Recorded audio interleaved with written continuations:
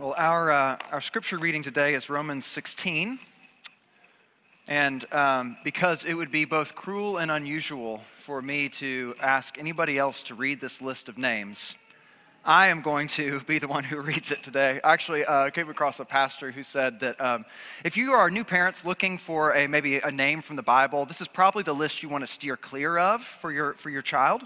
There are some good exceptions in here. But our passage is the whole of Romans 16. So I'll begin reading. Actually, I'll read the passage first. Beginning in verse 1 of chapter 16. I commend to you our sister Phoebe, a servant of the church at Cenchrea. You may welcome her in the Lord in a way worthy of the saints, and help her in whatever she may need from you, for she has been a patron of me and of myself as well. A patron of many and of myself as well. Greet Prisca and Aquila, my fellow workers in Christ Jesus, who risked their necks for my life, to whom not only I give thanks, but all the churches of the Gentiles give thanks as well. Greet also the church in their house. Greet my beloved Epaenetus, who was the first convert to Christ in Asia. Greet Mary, who has worked hard for you. Greet Andronicus and Junia, my kinsmen and my fellow prisoners. They are well known to the apostles, and they were in Christ before me. Greet Ampliatus, my beloved in the Lord. Greet Urbanus, our fellow worker in Christ, and my beloved Stasis. Greet Apelles, who is approved in Christ. Greet those who belong in the family of Aristobulus. Greet my kinsman Herodion. Greet those in the Lord who belong to the family of Narcissus. Greet those workers in the Lord, Tryphena and Tryphosa. Greet the beloved Persis, who has worked hard in the Lord.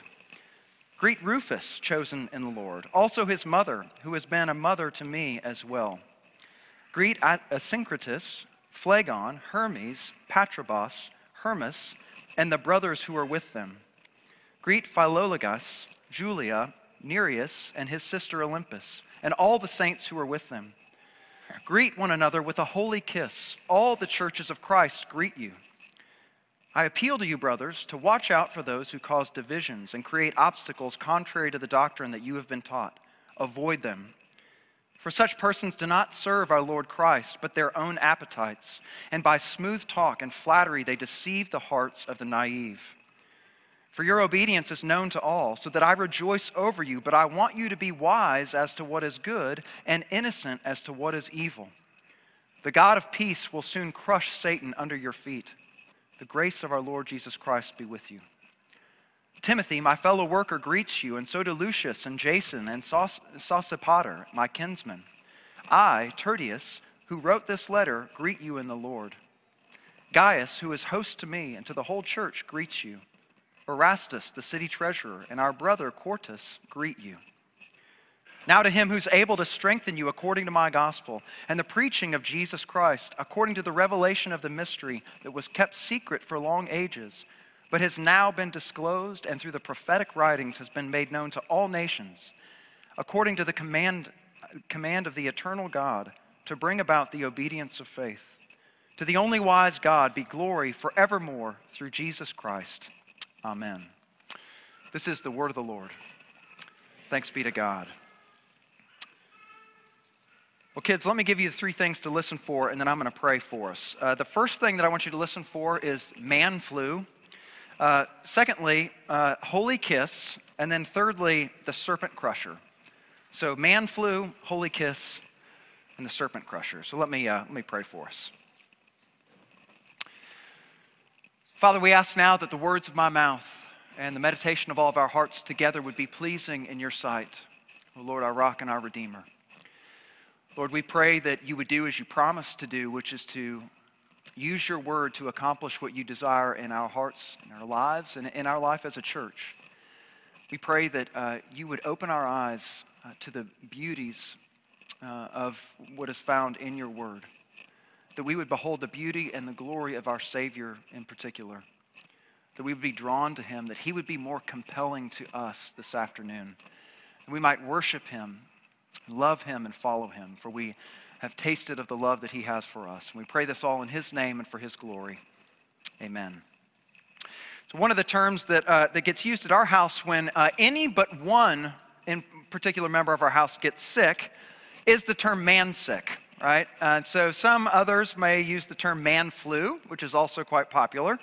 And this term, if you've not heard of it, is developed by the, shall we say, perceived difference by which men and women experience illness, right?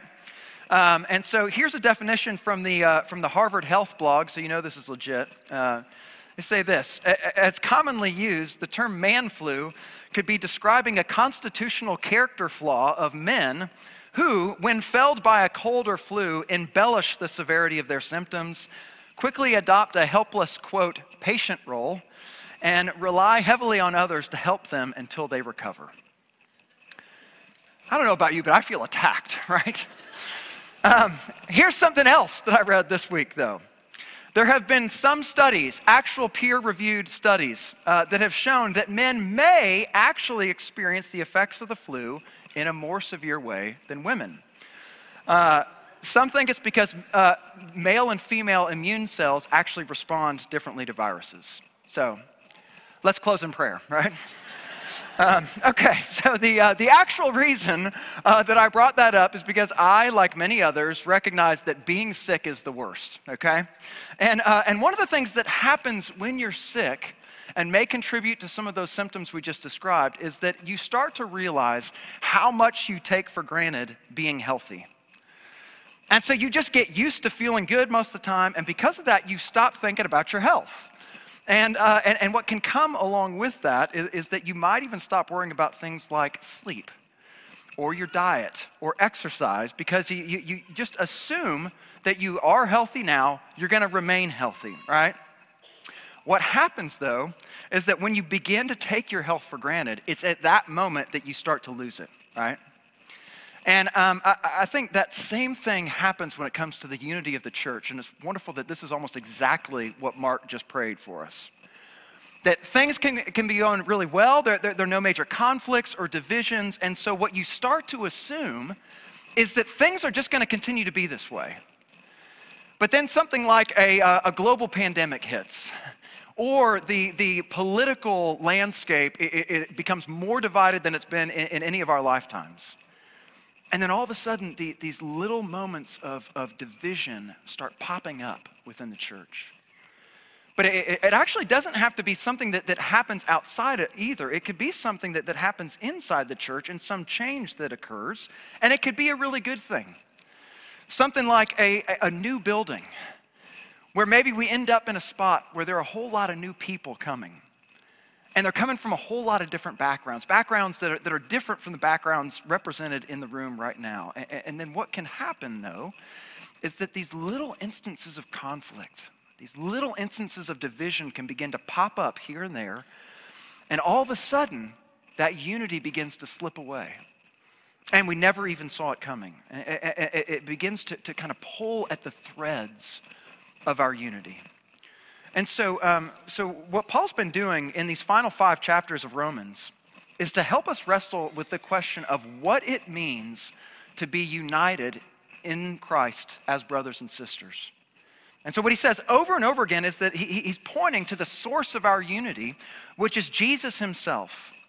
And so part of what he's done in these chapters is to say, here's what it looks like when the gospel takes root in a community of people. It begins to show up as this incredible amount of unity, even in the midst of real difference. That this unity that we have in Jesus trumps all of this difference among us. And the way that he wraps up this section, and this is, of course, the wrapping of the letter as a whole, it's not to talk about the potential sources of division, because he's already done that a good bit. What he does here, though, is paint this beautiful real-life picture of their church, a picture of the church in Rome. And he does that by getting really personal. And so he lists 26 different people who were a part of the church in Rome. And what you get is this picture of 26 people who have very different backgrounds. It's this beautiful mosaic of the kind of unity and community that the gospel brings about in a group of people. And so the question we've been asking and answering as we've made our way through these chapters is how can we embody the gospel in our life together? And so in our final week of this series, we'll see this. We embody the gospel in our life together by maintaining and pursuing our unity in Christ. By maintaining and pursuing our unity in Christ. So I want to frame our time by asking and answering this question. How can we actively pursue unity? How can we actively pursue it? So we'll answer it in three ways. Here's the first. It's by appreciating the diversity in our unity, by appreciating the diversity in our unity. So what Paul does in this first section of greetings is give a whole lot of different names. And this is sort of like a what we might call a skim section. And what I mean by that is that like there's this sort of category of literature in the Bible where we would include like genealogies, lists of tribes, lists of countries, building instructions, sacrificial instructions. And they're the sections where if you are making your way through the Bible in a year that you just kind of skim, right? You just sort of plow through them. But here's the deal. One of the things that Paul says in 2 Timothy is that all Scripture is breathed out by God. And it means that that God himself has specific purposes for us in this section of Romans. And so there are a number of things I think that we can learn from this passage. And one thing that's really clear is that in this first section is that the church's unity includes a whole lot of diversity. And so what you have in this list are people of different races. So you've got Prisca and Aquila, who were Jews. You've got Andronicus and Junia, other examples of Jewish people. But then the rest of this list, there are a couple other Jewish families likely, but a lot of them are Gentiles. In fact, most of them are Gentiles. So you have all these Jews and you've got all these Gentiles together. You also have a lot of diversity in socioeconomic class. So verses 10 and 11, Paul mentions a couple of families here that were probably these wealthy land-owning nobility families. So Aristobulus and Narcissus, they're mentioned as being heads of families or heads of estates, so they are people of means. And in fact, some think that Aristobulus was actually the grandson of Herod the Great. Nobody knows that for sure, but it's a good guess. And so you have that dynamic in this church, very wealthy people. And then you also have all of these other names that were common slave names. So all of these wealthy people, you have all these household servants as well in the same church. And the other thing about this list is that Paul mentions both men and women. 9 of the 26 names in this list are women. And a number of them have these really prominent roles. The first is Phoebe. If you look back in verse 1, she's mentioned as a servant, or that could also be translated as deaconess of the church at Cenchrea. And she's actually probably the one who carried this letter from Paul to the church in Rome. And that's why Paul says that he commends her to them. So she would be received with his commendation as the one who's delivering this letter. One other example is Prisca. So she's mentioned in verse 3 as a fellow worker in Christ Jesus. And then she, along with her husband, are said to have risked their necks for Paul's life. Here's the point of this. All of these people are part of the same church. Jews and Gentiles, slaves, free, landowners, wealthy, poor, men and women, and all of this church, all of these people together are worshiping the Lord. They're opening their homes to one another. Paul says they're greeting one another with a holy kiss. And kids, maybe some grown-ups too, you might feel a little uncomfortable when you read that, or when I read that, right? But what Paul's saying here is that this was actually a way to express friendship and affection to one another. And it was a significant thing to do. We're right to feel like, wow, that sounds really affectionate and intimate. It was then, and it would be now too. But it's also something that would be like a hug, like an affectionate hug.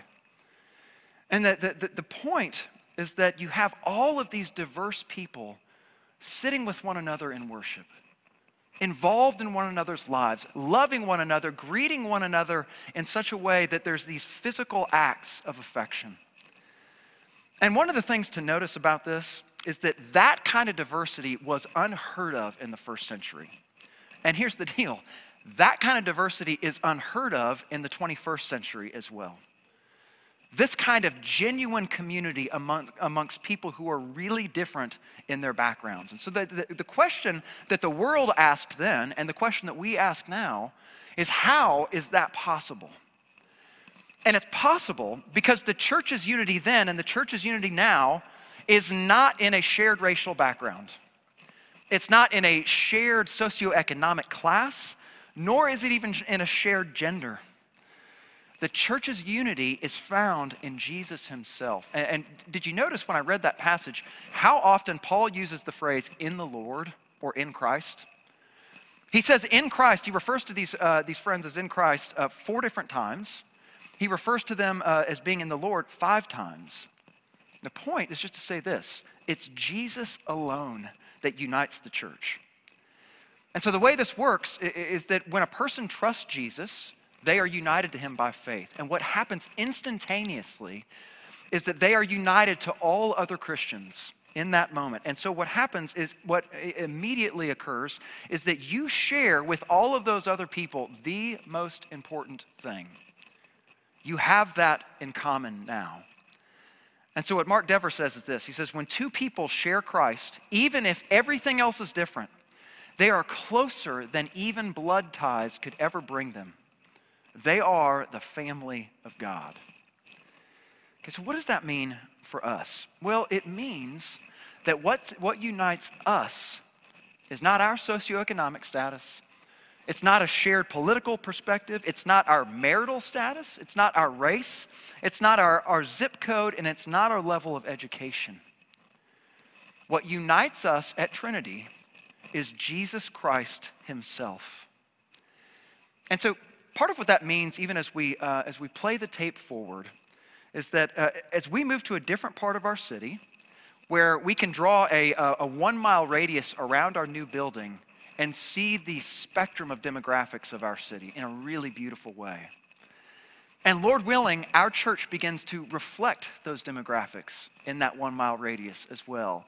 And what can happen as we do that is that what we have in common in Jesus, as we trust Jesus together, is that what we have in common will far surpass all of that beautiful diversity.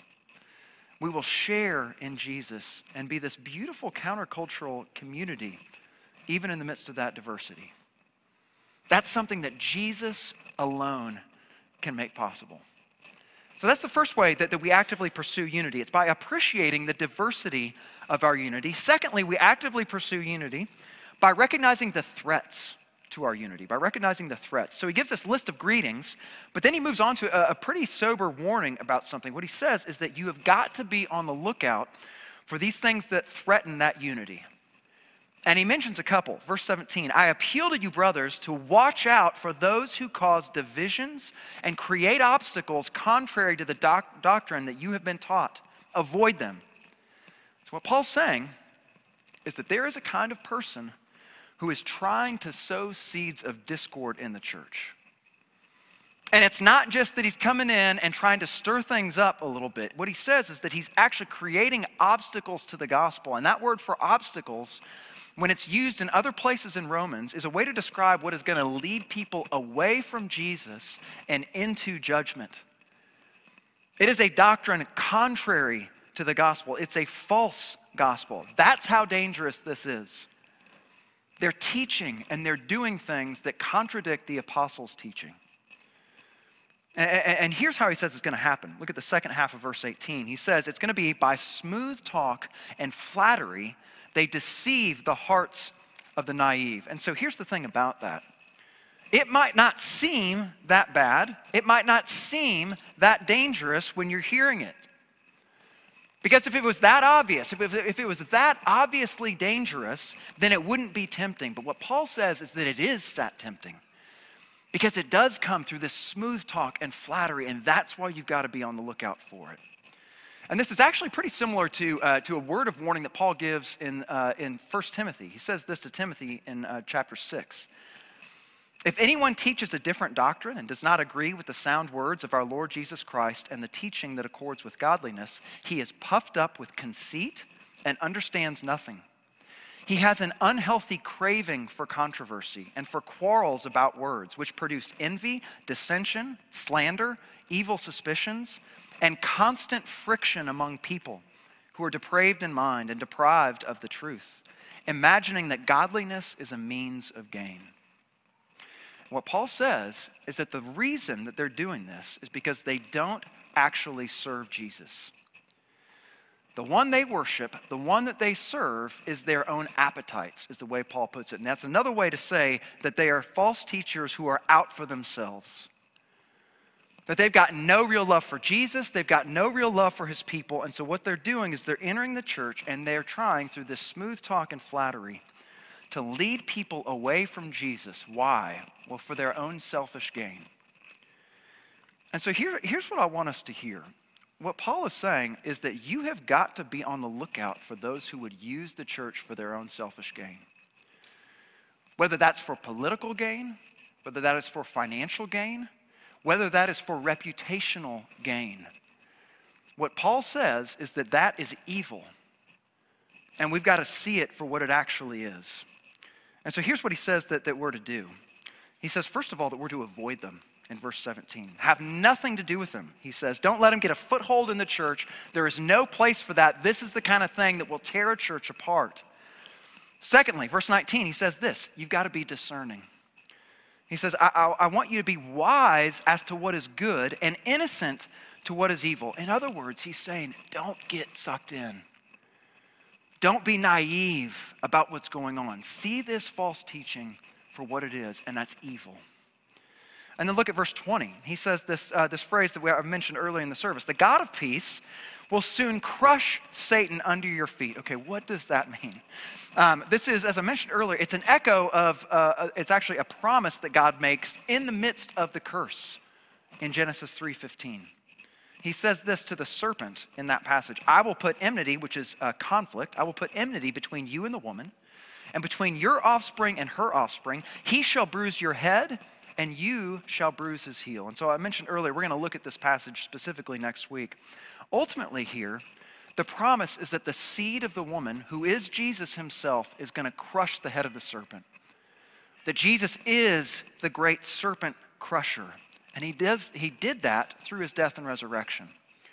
What Paul says, though, is that though Jesus defeated Satan once and for all, is that now we who are united to our new king get to share in that victory. And so Satan is ultimately the one who is trying to destroy the church. He loves to stir up dissension and division and discord. But what God continues to do is to show Satan's defeat through his people who put their trust in Jesus. So Tim Keller puts it this way. He says, Satan suffers defeat each time someone puts their faith in Christ. And so here's what Paul's saying in this whole middle section of the passage. He's saying that you've got to recognize these threats for what they really are. Have eyes to see those threats, and at the same time, be confident that the victory is yours in Christ. That you will trample underfoot Satan and all of his attempts. That's the second way that we pursue actively this unity. So thirdly and finally, we actively pursue unity by returning to the source of our unity, by returning to the source. So what Paul does is he ends this letter with this beautiful doxology. And what he says in here is that the one who's going to strengthen you, the one who's going to establish you and protect you is God himself.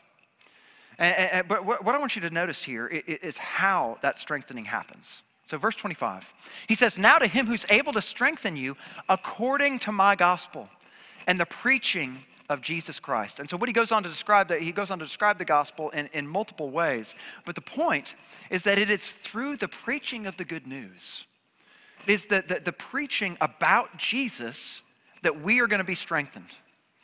And he says that it's this good news that was hidden for a long time, but that has now been revealed through Scripture. He says it's been made known to all nations. And so we could say it this way. The gospel that initially saved you is the gospel that continues to strengthen you now. And of course, this applies to all parts of the Christian life. But what I want to do is remind us that this applies specifically to our unity as a church. And so that the ultimate hope that we have for maintaining our unity is not something that we do. It really isn't. It's something that God himself does. And the way that God does that is through the gospel. And so here's what that means for us. It means that we have got to keep Jesus and his gospel at the very center of everything that we do as a church. We've got to keep him, who is the main thing, the main thing. And of course, there are all kinds of ways we do that. We do that through our liturgy every week. We do that in our worship. We do that through our preaching. We do that through our Bible studies. One way, though, that this applies to us is that it has to apply to us individually as well.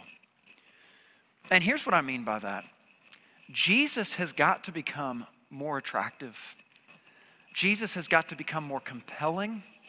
Jesus has got to become more beautiful to you personally. And so I mentioned that this summer when Jeanette and I were on sabbatical, we went to a place called Lady Lodge. And on the final day of that retreat, it's usually Sunday morning, so they do a worship service. The speaker that week was a guy named Alan Jacobs, just fantastic professor actually. He was giving the homily that morning. And he said something that has stuck with me since then. It's so simple and yet so beautiful. He said at the beginning of his sermon, "My whole faith is built around an endless fascination with the person of Jesus Christ." And friends, that is what the Christian life is all about. It is an endless fascination with a Savior who has such compassion on broken, fallen, sinful people. It is an endless fascination with this one who, though he could have come in this obvious, outwardly glorious way, instead came as an infant. It is an endless fascination with this one who lived most of his life in anonymity, and only in the final 3 years of his life came onto the scene in this very humble way. It's an endless fascination with the one who gave his very life in order that you would receive the forgiveness for your sin that you can't do anything about on your own. The endless fascination with the one who 3 days later rose from the grave to give you new life. That is the one. He is the one who is our only true source of unity for us. And so let me close with a couple of things. One is this, that the way that we embody the gospel in our life together ultimately is to continue to return to Jesus over and over again. To be endlessly fascinated with him and to continue to pursue him in all the ways that we have opportunity to do so together. He is our life. He is all that matters ultimately. And the second thing that I'll mention is that, every week, we don't ever assume that everybody here is a Christian. And I know we say a lot of things and speaking to those who aren't Christians. And so I want you to know that if you are here and you aren't a Christian, I want you to know that we are so appreciative of you being here. And we really do want you to continue to process questions that you might have about the Bible, that you might have about Jesus, that you might have about Christianity generally. And one of the things that I really want you to know and that we really want you to know is that the Jesus that we talk about here from this word really does offer himself to you. And he doesn't just offer himself to you, he actually calls you to put your faith in him. It's an invitation and a call, and he calls you to come to him and to find the rest for your soul that you can't find anywhere else. To come to him and receive the forgiveness of sins that you can't do anything about internally, but that are eating you alive. He calls you to come to him and actually find genuine hope. Like the kind of hope that actually stands up and can cut through the cynicism that is all over us and all over our world. And so the invitation and the call is this, that if you've never put your faith in Jesus, I want you to know you can do that right now. And if you want to talk more about what that might mean, you can grab me, you can grab Andy, or anybody that's listed on the back of the bulletin today. We'd love to talk to you about what that means. But he's really the one that we are all about here. And so, let me actually close with this. This will be my actual conclusion now. I want to close with the way Paul does here and what he says in this doxology. So hear this from Paul, hear this from the Lord himself. Now to him who's able to strengthen you according to my gospel and the preaching of Jesus Christ, according to the revelation of the mystery that was kept secret for long ages, but has now been disclosed, and through the prophetic writings has been made known to all nations, according to the command of the eternal God, to bring about the obedience of faith. To the only wise God be glory forevermore through Jesus Christ. Amen. Let me pray for us. Father, we give you thanks for the gift of your word, and we thank you, Lord, that in these prophetic writings, in these apostolic writings, you reveal to us the beauty, the majesty, the glory of your Son, our Savior and King. Lord, we are so grateful for the salvation that we have in him, for the life that we have in him. And Father, I pray that for any friends here that may not know him, that you might do a work in their heart now to see clearly who he is and to be drawn to him. And Father, we pray for our church as a whole, that you, by your grace and by the work of your Spirit and your Son among us, that we would maintain and pursue this unity for which our Savior has died. And Lord, we know that we can't do that on our own, but that it is a gift that comes from above, and so we ask you that you would do that. We pray this all for your glory and for our good. Amen.